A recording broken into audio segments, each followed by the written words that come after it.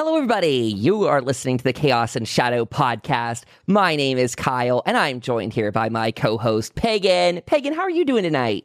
I'm doing pretty well, thank you. I'm really excited because Mara's here. I am super duper excited. We are live here on Twitch tonight. Welcome aboard to all of our friends. This is a super exciting time because, as Pagan teased, we have the amazing Mara Starling joining the show tonight. Many of you saw Mara speak at Phenomenacon over the last couple weeks. But we are here to bring all of that together. That talk, Welsh Witchcraft, Mara's book that we're really, really excited to talk all through, and to tease that Mara's going to be joining us this Saturday on Seance Saturday at 7 p.m. Eastern time. So Mara, welcome to the show. So glad to have you here. Hello, and I'm so glad to be here too. Thank you so much for inviting me on, and I'm really excited to chat with you tonight. This is a super fun time with a super excited group of people. I want to say some hellos out there to chat because they're just raving away, already excited about what we're going to be talking about. Our friend Jenny right off the bat was saying tonight is one of those nights where there's already a lot of magic and synchronicities in the air. Now this is coming about. What a wonderful gift. I couldn't agree more. So, Mara, we always like to give people the heavy hitters right off the bat, which is going to be about your background, the easy questions. How did this come about? How did you get onto that path? But truly, as we're introducing a new guest to our audience here, we do want to hear about your background. What got you into the author space, and specifically what brought the magic into your life, however you'd like to first approach that kind of topic? Oh gosh, well, magic has always kind of been quite a prominent aspect of my life. I remember when I was younger and I was growing up in a rural Welsh-speaking community, I was brought up on the myths and legends of the region that I was in. And I went to a school that only had about 26 students altogether. And it was quite insane. It was very intimate, very small. So our teachers didn't really follow like a curriculum or anything like that. So we were very privileged in that we only spoke Welsh at school. We never spoke English, aside from the odd occasion that they'd read from like an English book or something. And then my teacher would sit there going like, "Let's speak English now, class." with us. And you'd be there like, oh, cringing because you watch English television at home. So, that's not what it's supposed to sound like. But so I was privileged to not only just grow up surrounded by the Welsh language, but they brought in the Welsh culture with them whenever they came into school. So our classes, we weren't separated into different classrooms based on like year groups. We were like, there was class 1 and there was class 2, and it was like year 1, 2, and 3, and year 4, 5, and 6. And it was just this big family, and we all knew each other and all kind of, we were like siblings almost, everyone in that school, because we were just so close. And what I loved about it was that our teachers would come in and they'd teach us the legends of the land. They would teach us the stories to our body of myths is called the Mabinogi, and it's a collection of medieval Welsh prose that make up this really intense storytelling tradition. And the stories, though they were like written down for the first time in the medieval period, they go back into this oral tradition of storytelling that existed in Wales for thousands of years. So a lot of these stories are ancient. And I remember sitting there listening to these tales and hearing about characters such as Branwen and Blodeuedd and Rhiannon and Bendigeidfran. And a lot of these characters, it's like you have a woman made out of flowers by magic. You have like a giant who crosses the Irish Sea, a woman who speaks to a starling. You've got all these different stories going on. And I felt like these people were my family almost, because we heard about them so much, and I was always privileged to go and see like theatrical productions of these tales, and I loved them. And on top of like my teachers and such, we also had my grandmother, my Nain, we say in Welsh, who was very much a diviner. She was a person who loved to divine the future via like tea leaf reading and crystal balls and things like that. So magic was always kind of like a huge part of my life, going to the farm to visit Nain and her giving like tea leaf readings and talking about crystal balls and herbs, and then going to school and learning about the mythology of our land. So like, it was no wonder to me that I turned to a more magical way of life as I grew older. And I remember when my grandmother died when I was about 9 or 10, I lost a lot of magic in my life because she was my biggest cheerleader. She was the one who used to always stand up for me and empower me, I suppose, and make me feel like I actually belonged in the family and in the community that we were in. And when she died, I felt like everything just kind of crashed around me. And that is until I found a book called Spells for Teenage Witches. And I was introduced then not just to magic, but to the world of witchcraft and magic and how like you could incorporate those things into your everyday life. So I spent all my weekends going down to the local, we had like a little library museum area that was like a historical center in the village. And they had a little computer in the corner. And I'd go there and I'd like look up spellsforwitches.com and things like that. And that was my first introduction to witchcraft. I started doing these spells and doing magic, and it worked, and it made me feel closer to my 9. And then after that, I started meeting lots of local witches. So there was a local folk witch who lived in a little cottage just outside the village, who was also one of the visiting art teachers at my school. So she kind of introduced me to a lot of magic and witchcraft. And then I also met the Anglesey Druid Order, which were an order of druids and bards, which operated on the Isle of Anglesey. And specifically, I met the chief of the Anglesey Druid Order, who lived just down the road. And he introduced me to these characters, again, these myths and legends that I'd already learned about in school, but specifically brought them into a more spiritual way of life. So he taught me that they're not just stories. You can incorporate these characters and these elements of magic from our legend and lore into your everyday life. And that completely transformed my path. So that was the beginning of me shifting to a more Welsh place. And ever since I was young, I said I want to write a book about magic in Wales, and now I've done it. So it's kind of like it all led to this eventually. And I look back now and I think how in school I was known as the one who likes mermaids, witches, and fairies, and now here I am writing about those things in the books. So yeah, it was kind of accumulative. It just happened naturally.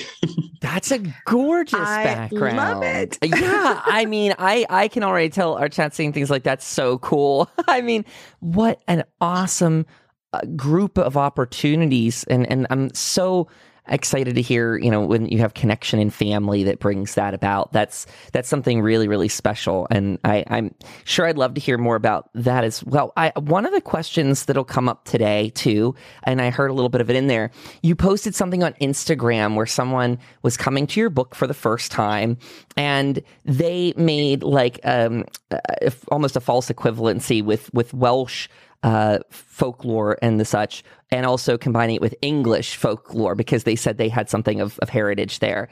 Is that something we could touch on tonight in a minor way too? Is some brief differentiations for people that might be coming to this? Like if someone, is just coming from an outside and they want to pick your book up, what's that like for them? Oh gosh. Well, I think the post that you're referring to is the one I posted the other day where I said, somebody messaged me on, I think it was Facebook, and said, I'm so excited for your book. I'm just so grateful that this exists because last year I found out that I have English ancestry. That's it. And Wales is my favorite part of England. And that's one of the kind of misconceptions that I did want to try and stamp with my book, was that I remember when I went to university. So the first time I ever left Wales, I'd never traveled abroad or anything. And the first time I left Wales to live anywhere other than in Wales itself was when I went to university, and I went to Manchester for university. And I seemed to make friends with the international students much more than I did the English students. I didn't really relate to the English students that much. But my international friends, people who were coming from, I had a friend from New Caledonia, one from the Netherlands, one from Germany, Poland. There was one who came from Brazil. And we all connected over culture and language, the fact that we all spoke a different language as our first language. We all had this deep, intense connection to our culture, and they celebrated that, and I loved that. Whereas a lot of the English-speaking people, they didn't really talk about those things as much, and those are the things that interested me, was culture, language, history, folklore, magic. And so I connected more to them.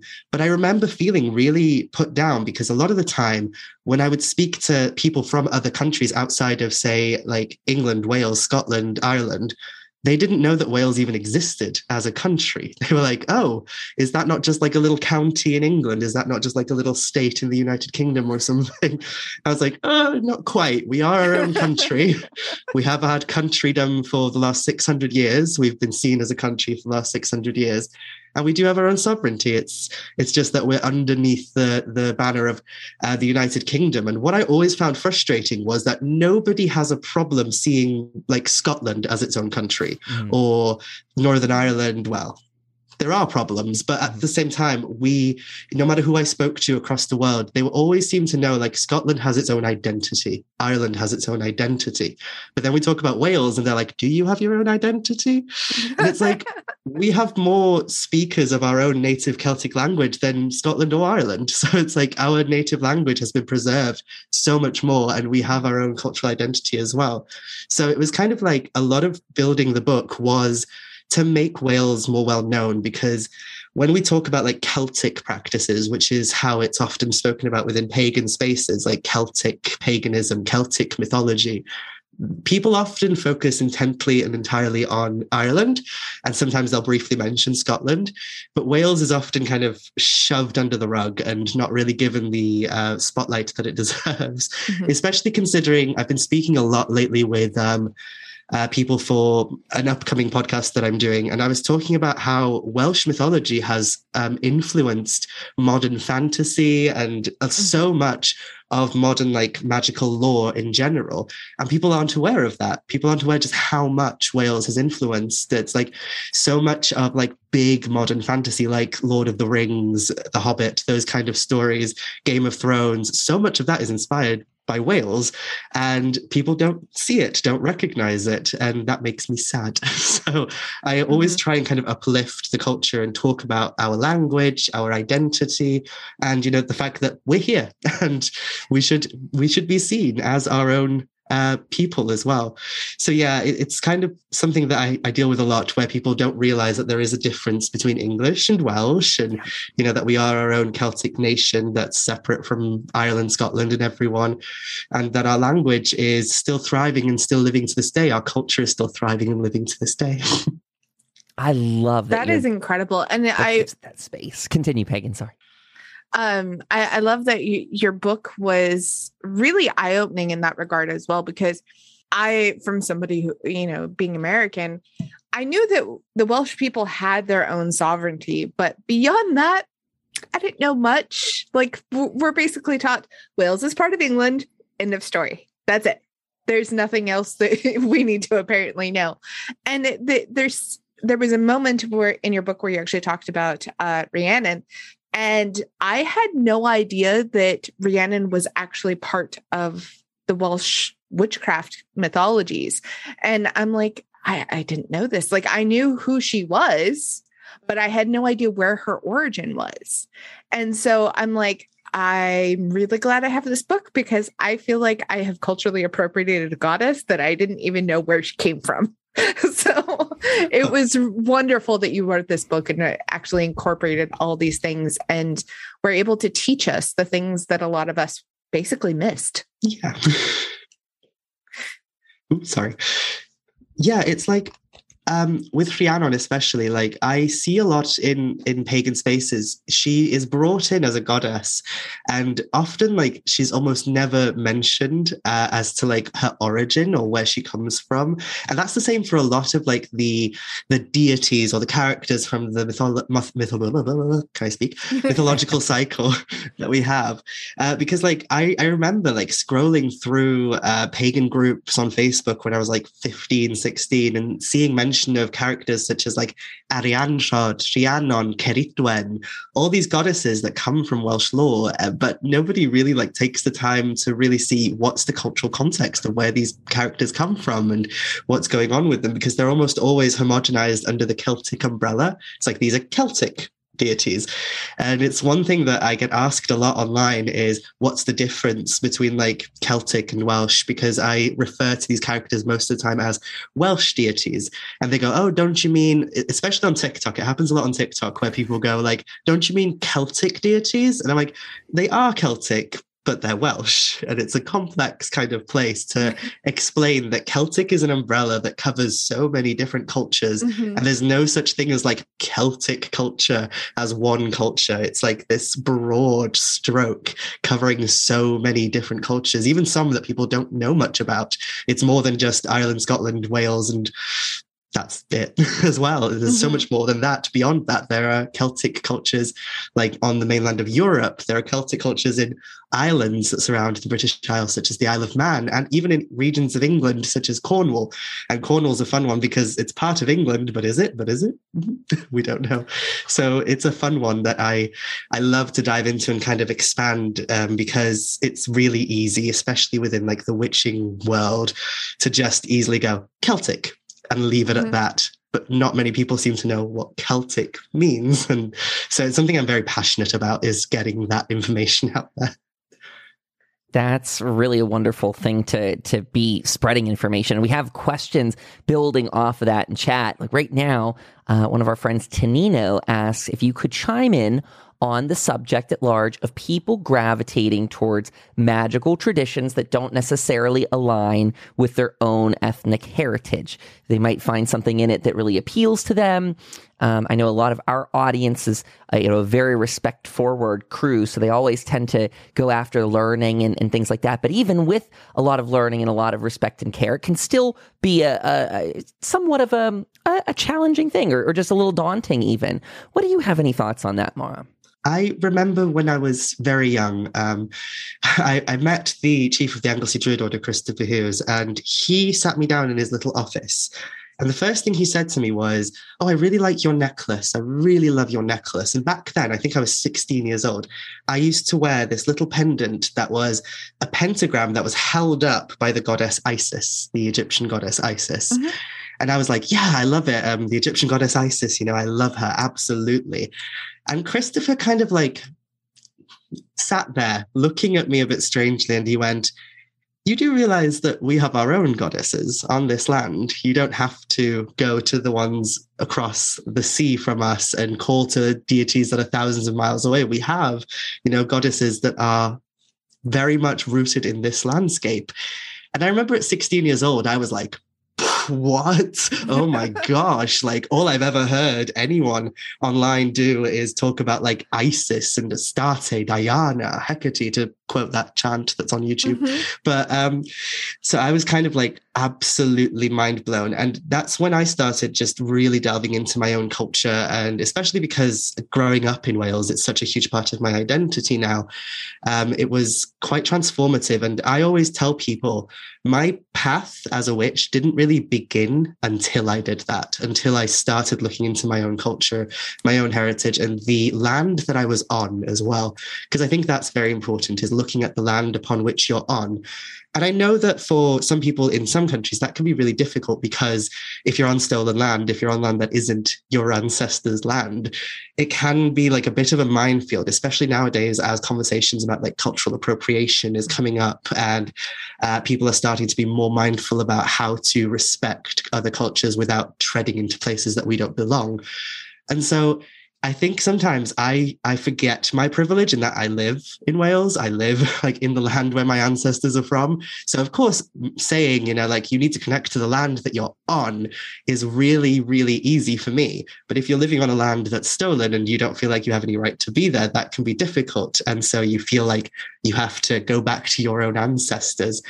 The one thing that I always try and make clear is that being Welsh, or being Celtic in particular, if we're going to go more broad about it, is not a race. It's nothing to do with DNA or blood or anything like that. Being Celtic is a culture. It's a lived cultural experience. And even within the academic spheres, the idea of what exactly does it mean to be Celtic is still debated to this day.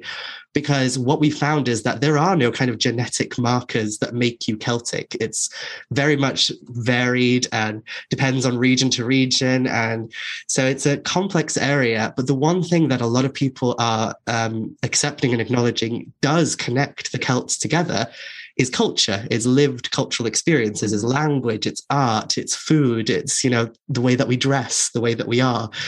And a lot of that Celtic culture is still alive to this day. And people forget that because we talk about Celtic paganism and practices as if they're the thing of the past, as if they're something, thousands of years ago in the mists of time, in the sacred ancient world of Avalon or something. And the thing is, it's still alive. It's still here to this day. And we are still fighting to keep our culture alive to this day. And so it can get a little bit, I'm going to tread lightly here because I don't want to offend anyone, but sometimes as somebody who lives in Wales and is part of the culture that's still fighting to be recognized, there's talks of independence in all the Celtic nations right now. We hear about Scottish independence. Northern Ireland wants to reunify. And even in Wales, we have our own Annibynyaeth independence movement. And so we're all still trying to cement our identity and promote our language and our heritage to this day.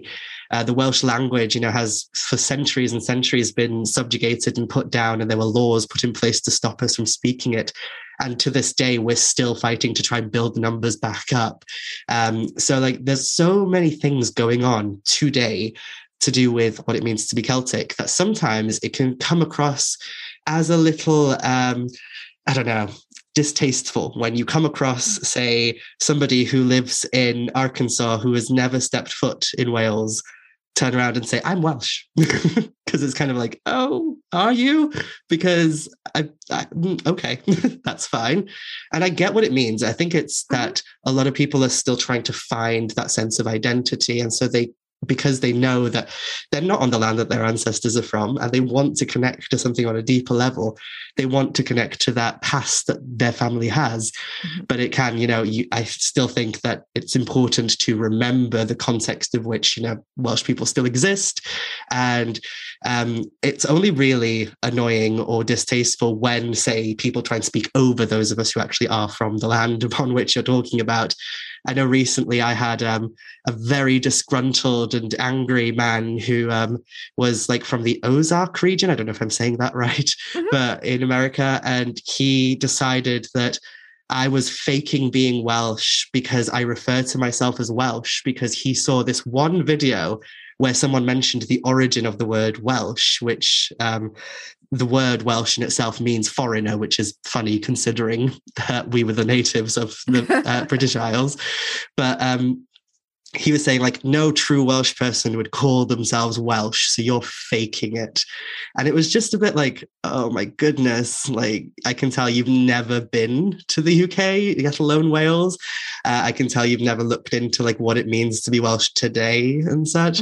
And you're just regurgitating something you heard on the internet from one person maybe, and talking over me and trying to tell me what it means to be Welsh when you don't know that. And he used his Welsh ancestry as some kind of weapon in that regard to say I know better than you. And we've seen it as well with people I see it on Twitter a lot, where a lot of very staunch people try and say I'm more Irish than this person who actually lives in Ireland because I have white skin and they don't. So I'm more Irish genetically than they are.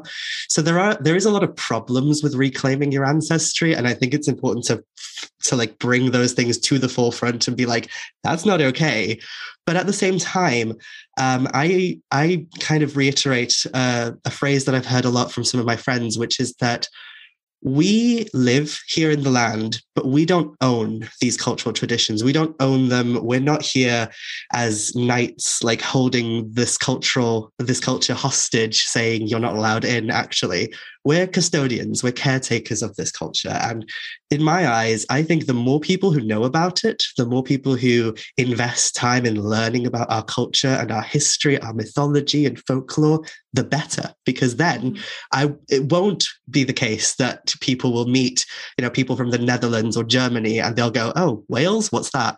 Because they'll know, because we're pushing the culture out into the world. And when the Welsh did travel and move across the world, there's a huge Welsh community that moved over to Appalachia in America. There's a huge Welsh community in Patagonia down in South America, huge Welsh communities in Canada and Australia. And they usually went there for work. They went there post colonization, when the British colonized the places, they were then sent there or went there of their own volition to try and find a better life, because life in the country that they were living in wasn't good enough. And when they went, they mixed with the locals and the natives of those areas, and they mixed their folklore, their mythology. They shared their stories, they shared their culture and their music. And so I always think of it as, if they're happy to share, then I'm happy to share right now as well. So it's a strange one, because I always say to people, I welcome you into this culture, and I welcome you to embrace your ancestry, especially if you have ancestors from this place. In saying that, ancestry isn't needed. Even if you just feel like, I'm really intrigued by Welsh, harp music, I'm going to learn more about it. Mm-hmm. That's fine too. You don't need to have the blood of the Welsh, because I'm not sure if that even exists. But I also say, I think it's important to educate yourself on the modern context of what it means to be Welsh, and also to acknowledge and understand that people still live in Wales. So don't speak over people who, are actually living in that land and dealing with the current political climate there and such, and try and make it that because you have ancestors that lived on that land 300 years ago, that you're more entitled to the label than they are. So it's a complex area, but in total, I wrote this book because I want people to learn more about it. So, yeah. Beautiful answer. Absolutely yes. Gorgeous. And I mean, it's something that really speaks to our American audience, which I'm sure our audience is primarily over here. And like you mentioned, Mar, we have a lot of stolen land situation over here that we're all trying to address. This audience is a group that's, open about discussing it, where I think a lot of America still is, not even there yet. So to hear that really a passionate and insightful view is so important, because you have, like you said, you sit at such a great position to speak on this, having a book that is pushing your culture out there, which I firmly agree with you. I think that it being out there, making it accessible to people, you're giving people the chance to become educated instead of stealing or I think you mentioned this beautifully, is projecting this false or their imagined version of a land and kind of operating off of that, ignoring that there's people there and living that experience today. So I really hope for the folks out there that heard that. Tanino, I know you asked that question, was gorgeous. There is another one that I wanted to toss at you too, Mara. Tanino had asked, this one is kind of going to, I think, work us towards that part of the interview where we want to start talking about, say, on Saturday such. Mm-hmm. Tanino's wondering if you have any favorite magical practices that you like to incorporate into your day-to-day life that you might want to share with folks. Hey everybody, if you're enjoying this interview with Mara, you might find so many more of interest if you take a look back into the Chaos and Shadow archive. If you're not already subscribed on your favorite podcast player, make sure you hit the follow button. It means a ton to us, helps us out in the future with downloads. Also, 5-star ratings mean the world. If you leave a nice little note, your name even shows up there, and we want to get back to calling out those 5-star reviews. So drop a little review down there, get back to listening, and get involved on the Revelator Podcast Network. We've got massive changes coming to our website and our membership program. Right now, if you go over to coffee.com/Kyle Paranormal, that's where you can find our membership program. Remember, that's ko-fi.com/Kyle Paranormal. All the links are for you in the bio or the description or wherever you're listening to this episode. There's some show notes for you. Enjoy. Oh gosh. So I absolutely, at the moment, I'm obsessed with snakeskin powder. And it's something that I've been doing for a long time, but I've been adapting a lot as well. So within Welsh folklore and folk magic specifically, there's this idea of crafting a type of powder out of the shed skin of a snake. So snakes shed their skin naturally. And there's a lot of old Welsh books that talk about this practice and why it was done. And it fascinates me every time. So snakes in general have quite a interesting place in Welsh folklore. They're seen as really highly intelligent creatures. They're seen as almost very close to the spiritual, the divine.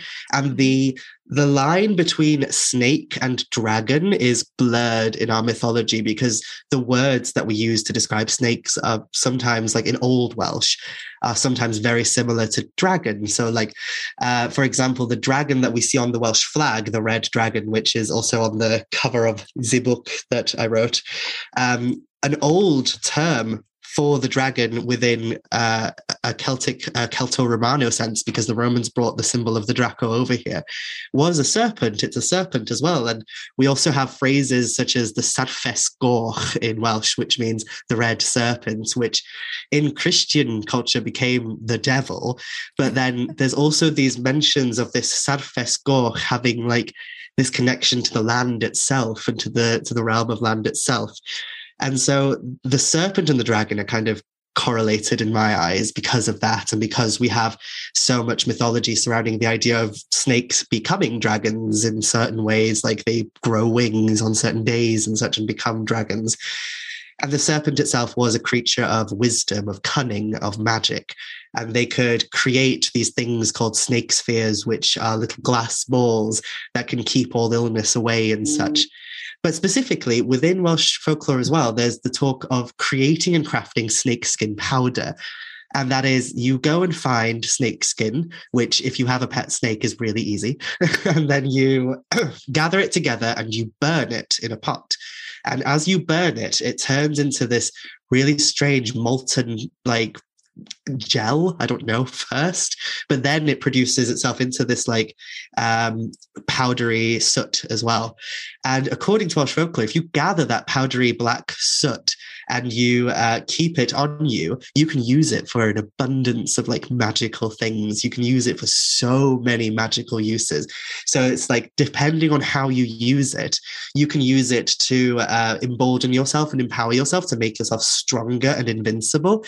You can use it to heal illness. You can use it to as kind of like a lie detecting powder. Apparently, if you sprinkle it over the head of someone as they sleep, that person can never lie to you. So it's a very good lie detecting powder. It was also used as a go away powder. So it was thrown, if you managed to get to a nasty neighbor's house and cross their threshold, their front doorstep, and throw some of the powder into their home, it was a surefire way of getting rid of them. And it was just, there's so many different methods that you can use them. And personally, fusing that knowledge with some of my more occult knowledge, so things such as planetary understandings and correspondences, and also herbal correspondences, so fusing them with ideas of what's used for which planetary time and such like this, and what day can I create this powder so that it has certain qualities based on the planetary significance, but also mix it with some of the herbs and such in my collection to craft a powder. And that's something that I do a lot, is that. But going off the same idea, the same concept of the snakeskin powder and the snake in general, we have this tradition. So within my personal tradition, which is based on Welsh folklore, my little working group, we do what we call cerdded y chwibrau sarfaidd, which is walking the serpent path. And we see it as a form of meditation, as a form of connecting to the land. So we walk the chwibrau sarfaidd, which are the paths in the land which snake and coil. So they're the little pathways that surround, say, the coastal regions, the mountains, the forests, the streams, following along the rivers that snake through the land. And those are the chwibrau sarfaidd, the serpent paths. And walking along those paths, it kind of establishes your connection to the land, so just by walking it in general. But if you enter into a meditative trance-like state and walk these pathways, you then connect to the spirits of the land, and you draw upon your own nerth. So nerth is the life force within us, or ynni, the vital life force within us.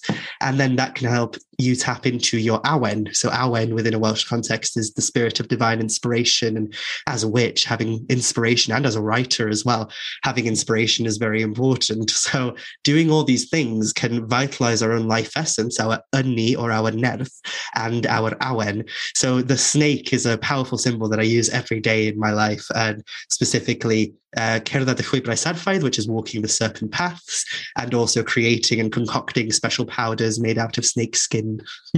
So those are just two little things that I do practically daily. That's so awesome.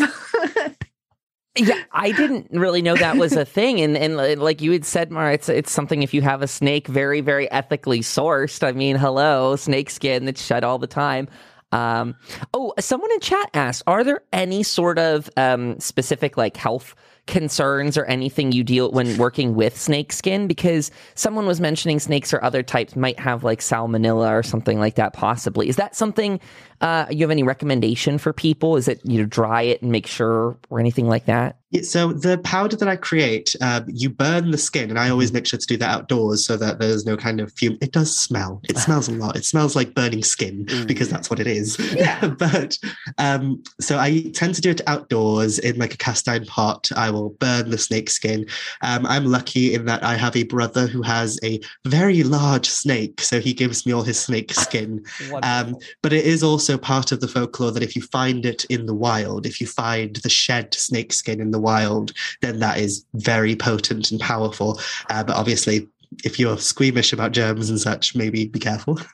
But personally, although folklorically and in old folk magical tradition, it was used internally as well, so you could sprinkle it on your food for certain things, or the vitality aspect, the part I told you where it said that snake skin can empower you to be the best version of yourself and invincible. That requires you to put it under your tongue, and I don't do any of that. I don't ingest it. I don't put it inside me. I literally use it as a powder. I literally collect the soot and the dust, and then I put it into like a mortar and pestle, and I mix it with other ingredients such as powders that I've already concocted and crafted, or herbs and kind of crushed up resins and things like that. And I mix them with different things and then just put them in a bottle or into a sachet of some sort and then use them as I wish. It was very commonly used as a protection powder as well. So if you can just gather it and put it in a bag and then hang that bag somewhere in your home, then it's an apotropaic tool. It's a protective tool that you can hang up around the house. So it's kind of a case of don't ingest it, I would suggest, maybe. But I've never come across any problems with it so far, especially when I'm working with snake skin that I've been given by someone who is a snake, handler, someone who actually owns snakes or anything like that. And I've only had the privilege of finding snake skin, I think 3 times in total in the wild. So it's very hard. So if you are lucky to do that, maybe, but do be aware of like germs and such. I'm not sure about the germ ratio and such going on, especially in other lands, because we only have like 3 types of snake here. So yeah, that's a good point on its own. That would be so nice. I wish we only had 3 types of snakes in Tennessee. We don't. We have like 20. Too many. Gosh, we only have 3, and I think only one of ours is actually venomous in any way or poisonous. I can't remember which is which. Oh wow. To actually cause any harm, and that's the adder. Yes, I think it's called adder in English as well, isn't it? Yeah, adder. Yeah. So yeah, that's the only one that we have to be careful around. But that's the most in folklore, the most sought after skin as well, is the skin of the adder. Oh wow, that's amazing. So this has me wondering, Mara. Sorry, Pagan. I'm just curious what we could actually get up to this weekend. You're totally fine. I think Pagan's internet's behind. Sorry. Pagan, well, give me a second here. I'll continue. So, Mara, this weekend, let's say on Saturday, I'm wondering what we might be able to get together or create maybe as a group. I know we've talked a lot about powders tonight and things. Are there any kind of just maybe something to craft, or even something as a group we could introduce our audience to? Maybe something from your book, or even a flight of fancy for you at the moment you might want to experiment with together? I think a very easy craft project that one could do at home is charm bags, which is a traditional kind of form of using charms in your practice. Charms, I think I mentioned in my Phenomenacon talk, were traditionally, they were incantations, spells. They were written or spoken kind of spells that people would use to heal or to harm or to do whatever they want with, really. And there was a practice of putting these charms in pouches to carry upon the body along with certain things. So it was common to see, for example, people might use a felt pouch. So they would get pieces of felt and create a little bag, and then they'd embroider certain planetary symbols or Solomonic symbols, so symbols from like grimoires and such, to do with the planets or to do with certain entities and angels that they worked in tandem with or that they prayed to. And then they would place the charm, which was written on a piece of paper, along again with more symbols and more magical things of empowerment. And they would roll up the piece of paper and place it in the bag with other ingredients, such as certain herbs and certain natural items. They might put, for example, a hagstone or a Glyde Neithid, a snake stone in there. Or they might put certain things such as rowan berries, rowan twigs, which we're out of season 4 right now, I think. But the twigs and the leaves are also useful, so you can use those. So it's just basically creating a little bag, a little felt pouch with a written spell or incantation on it, on a piece of paper, rolled up into the bag along with some other items that match with whatever working you're doing. So for a protective one and a apotropaic one, you might utilize the rowan twigs, the rowan berries, or certain herbs such as rosemary and such. But yeah, that might be something that's quite easy and not too difficult for people to do at home. I think that would be so fun to do together. Pagan and I have very loosely done like a charm kind of workshop thing, but it's been over, I want to say, a year now. This would be beautiful to bring this back together. Something that I'm rather new to myself. So Mara, I love this. Do you have any... do you want to maybe call out some ingredients that you suggest people might want to bring to this on Saturday? We can also offline come up and write up, something for our audience in a blog style. But just any off the top of your head herbs or ingredients. You mentioned rosemary, which we're always telling people about. Yeah. Mm-hmm. Yeah, so you could use rosemary as well as green sage, which is garden sage, the normal sage you'd use for cooking, as well as if you are fortunate enough to have a rowan tree anywhere nearby, some of the twigs, the branches, or the leaves of the tree would also be very useful within a charm bag. If you are fortunate to have any snake skin, because if we can do like maybe a protective style of charm bag, then snake skin just as it is, you don't have to burn it and turn it into powder, just a piece of snake skin as well. Or if you are fortunate enough to have any like snake bones and things like that. But yes, any herbs that you would utilize for protection. Obviously, being on this side of the pond, I'm not really sure what herbs everyone has access to and such, but any herbs that might be used for protection or for certain aspects of whatever you want to do the working for. But those are the kind of ingredients that I would recommend personally. That's wonderful. And Pagan, I'm sorry, our internet was being slow. What, you had a question for Mara when I was talking. Go ahead and ask. Totally fine. I actually forgot what the question was because my internet was being a butt, and that's okay. But I do actually have a question. You mentioned something called a snake stone. What is that? So a snake stone, in various texts from like the 17th, 18th and 19th century, we hear mention of these stones called Glyde Neithid, which Glyde means stone and Neithid means snake. So Glyde Neithid it's debated what exactly it means. In some folkloric texts, they say that it's a little piece of glass, and it looks like a little marble almost, that's produced naturally. And folklorically speaking, according to the Welsh kind of mythical system, snakes would gather in convocation once a year at the summer solstice. So around the time of the summer solstice, they would gather together in big groups and writhe and wriggle and fight and cause all sorts of chaos. And they would also have conversations with each other, apparently. Mm-hmm. And they would come one next to each other, and they'd kind of boop their snoots together, and they would hiss violently at one another. And as they hissed, they would produce this almost bubble-like liquid that would emanate from their bodies, from their nostrils. And then that bubble, as they moved away, would harden into a glass or stone-like substance that would fall to the floor. And then it produces what we see as Glyde Neithid, which is the snake stone, which is a small glass-like bead, which people really sought out as much as they could, because it was believed that having the Glein Neidr would give you so many magical abilities. It would give you good luck for the year ahead. It would mean that you could heal things such as styes or warts on the eyes, especially if you put it in water and then rub your eye with it. It was said to heal those kind of things. It was said to heal things like arthritis, which in a farming community was like really needed. Like they were struggling. So it was very sought after because they were said to be so imbued with magical potential and power. But then you have other pieces of folklore which state that the Glein Neidr is a hagstone, so a stone that has a natural hole through the middle. So just any stone that has a natural hole going through it is also a Glein Neidr according to some traditions. So it's kind of like debated which one it is. I'm quite partial to the glass bead because there are actual glass beads like that in museums, which we're not really sure what they are. Some people say they're beads left over from like the Roman occupation. Some people say that they're beads from the Iron Age people. And some people just say the folklore is true and snakes create them out of magic.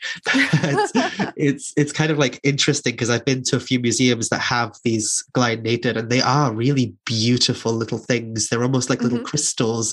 And there was, so the village that I'm originally from, Aberfrau, was said to be notorious like for finding them. It was said to be a really good place to find them. So every time I go home, I walk along the coastal path, like, where can I find it? Looking like the witches from Hocus Pocus when they're sniffing. That's amazing. Yeah, I'm keeping my eyes so much. So open for those. Oh my goodness. Oh gosh. Mara, one day I'll find one. This has been such an exciting chat tonight. I mean, we've got a few more minutes here at the end. So I want to ask people in the audience, if you have any questions for Mara, this is a great time to make sure you post them. I think I caught most of the ones that came through in here. But, I wanted to call out our friend in chat, Amanda Root, earlier said they noticed that your book has a lot of similarities with what they've read in Appalachian folk magic book. And Pagan, I know that's something you have a lot of interest in, and someone who's read both of them yourself. So I thought your talk of people bringing, and the Welsh culture abroad and where that's going and how they've shared it. I just wanted to kind of call out Amanda's comment because it is really cool to see just that spread and how we as humans tend to come back around to our magical roots one way or another.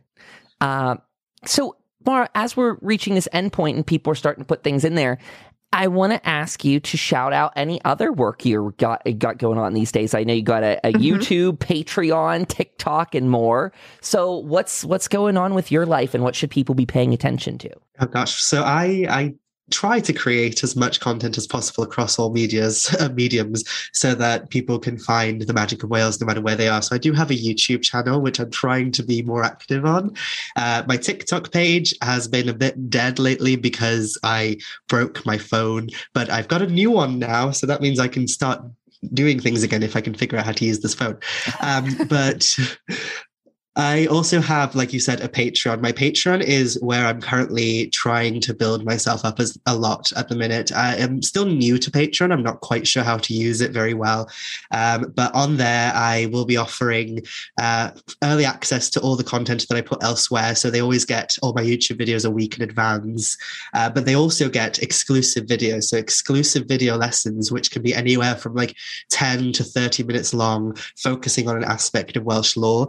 They also get exclusive articles and things that I write for them, and they get an insight into projects that I'm working on. So, for example, I'm working on a second book right now, and my patrons already know what it is. So nobody else does, not even my publisher knows yet what it is, but they know. So it's a fun one.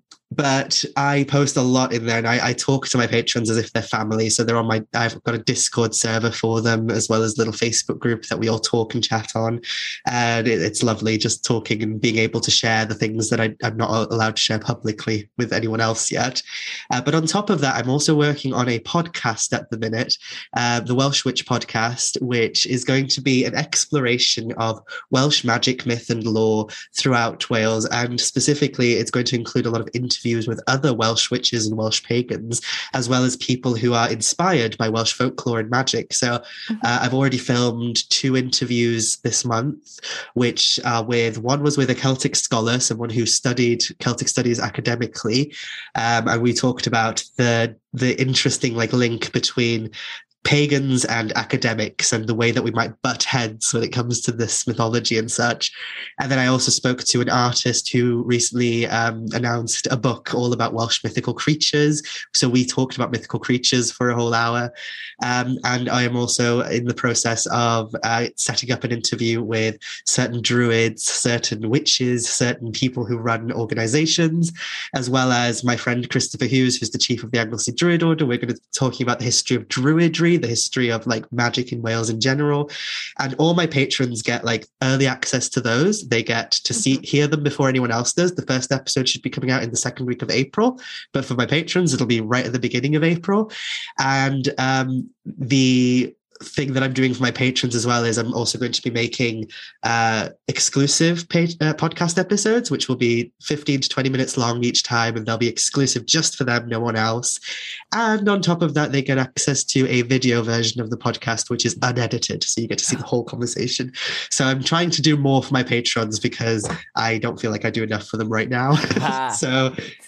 But yeah, there's so much going on right now, and I'm so excited. That's amazing. That is so cool. Between, I mean, those author with just the whole idea of those interview series sound amazing. I can see Amanda's so excited in chat with that. Glad we got to bring that sort of stuff back around the podcast. What was the name of that again, Martin? Is there anywhere for people to get subscribed earlier, or how's that working?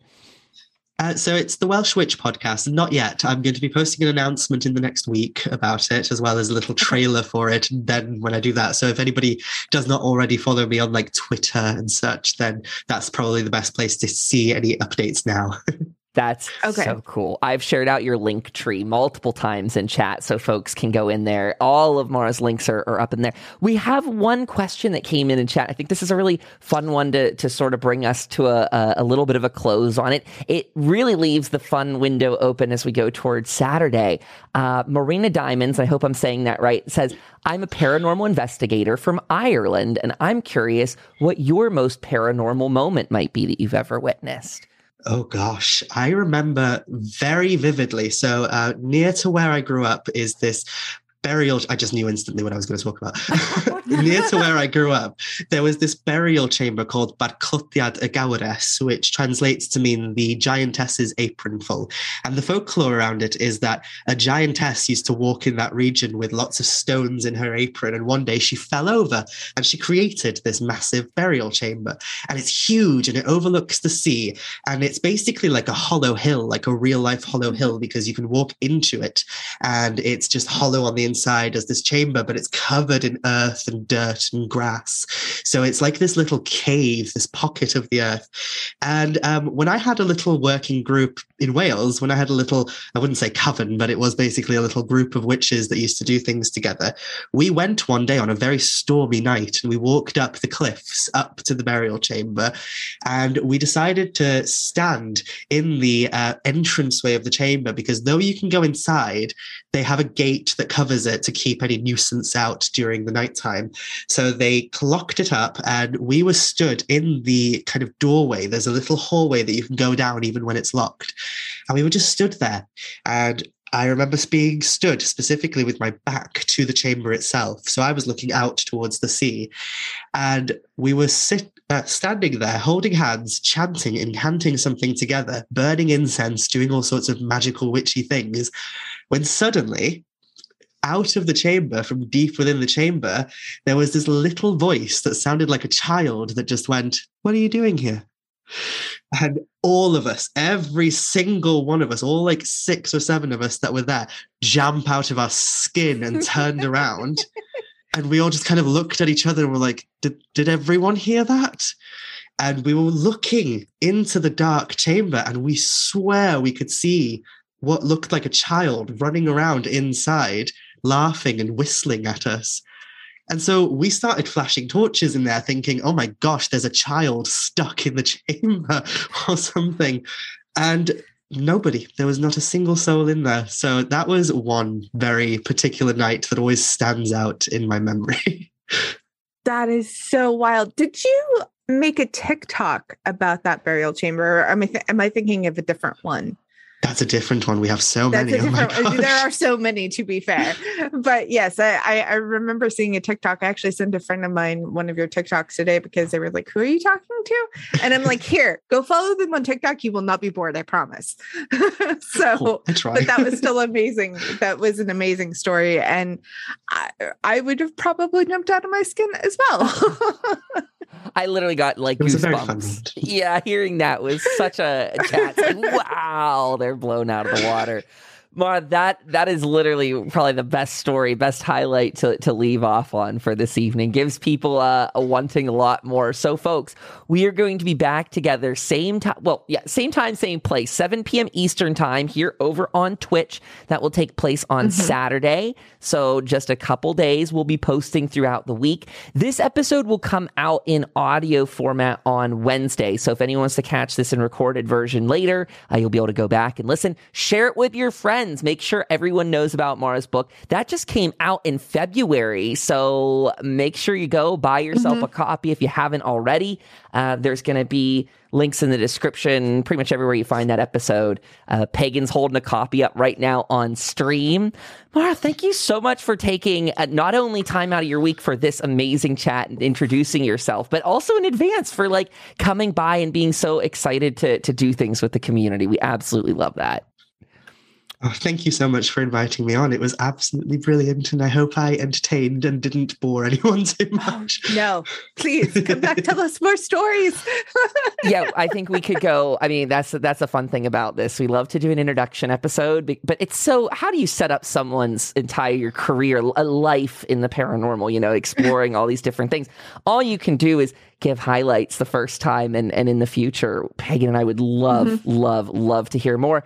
Chat, like, we got a lot of questions that were continuations from your Phenomenacon conversation. These were some ones that they had been holding in the back of their minds. So people are eager, and I'm sure they'll come back Saturday with even more to talk about. So I am going to hop out of our Zoom call, everybody. I will do a little wrap up with our chat for this evening. Mara, thank you again so much for spending the time. Pagan, thank you so much for bringing everything to the conversation tonight. Appreciate you both very, very much. Thank you. And we will loop in on Saturday. I will talk to you both very soon. Bye-bye. See you Saturday. Bye. Okay, chat, be popping out of here. I just want to do a quick wrap up for everyone tonight. There we go. Thank you so much for all of the subs that came through during the stream. Absolutely amazing. I saw some of that stuff popping up on the side. Thank you so much for supporting us. Thank you for being amazing to our guests. It means the world to us. Like I said, Saturday, we will be back with Mara here on Twitch, twitch.tv/Kyle Paranormal. If anyone's listening at home, go support Mara by buying the book. Go support on TikTok and all the other amazing things. The link tree is going to be posted for you. So, and you can also search up Mara over on Twitter and all the rest, and she has it in the bio. So go ahead and grab that very, very easily. We've already got a blog up on the Gilded site. If you guys aren't part of our little cyber coven, that's what we're calling it. We've got a great community on Gilded, which is also serving as our blog and a little calendaring place and a place for everyone to chat together, similar to a Discord server. So get in there. Wednesday this week, we will be returning with Witchy Wednesday. Let's see what's actually on the agenda for tonight. Well, that night. Ooh, we are doing garden tool and seed blessing. That's something for anyone that's looking to be planting this year. If you want to bring any garden tools or seeds to the table, bring them with you on Wednesday night. That takes place 7 p.m. Eastern on Twitch as well. Bring those. We'll do a little magic spell as a group. The other thing that I want to tease out to folks, as we're kind of expanding out throughout the year, a couple things I want to bring back around. These are just teases. Tinkerer Thursdays were a thing. We did that for 2 weeks. I really liked it. Schedule conflicts made it a little bit hard to do, but I'd love to get a Tinkerer Thursday group back together. Maybe it would take place on Thursdays. Maybe that will become one of our off weeks on Saturdays, just to keep the rotation healthy. The other thing I really want to do that people were egging me on the other night at Twitch, they're giving me lots of compliments, doing a read aloud group for some books that Llewellyn has sent us. There are specifically a couple ESP related books that are only well, only they're 200 pages, so they're on the small end of the spectrum. These are shorter books that you know what I mean. So I was thinking maybe we could try reading some of those out. Those make it archived for our members. I was looking for something to add for our $5 a month people, and this is a great reminder. Pardon me. As the very end of this episode to say that by April 15th, a month from now, we will officially have moved everything over to the Ko-fi website. So that is ko-fi.com/Kyle Paranormal. That is going to be our new membership hosting as we move away from the Wix site. If you have not subscribed before, this is a beautiful chance to do it. There are more perks up there than ever before. There are a couple more open founder member slots. Those are the $55 a month. If you want to get some goodies in the mail, we've opened up a $15 a month tier because we know that spot was a little lacking. That's going to involve getting a lot of tarot reads on the weekly up on Ko-fi. I've been pulling cards and posts, and I think I'm going to go and do one of those right now. So everyone in chat, thank you a billion times over. Thank you to Mara for coming out. Thank you to everyone listening at home. We appreciate you so much. Come get involved. The Twitch is one of the most happening places. Twitch.tv/Kyle Paranormal, the Gilded server, and more. I will catch you all very soon. Bye-bye and take care.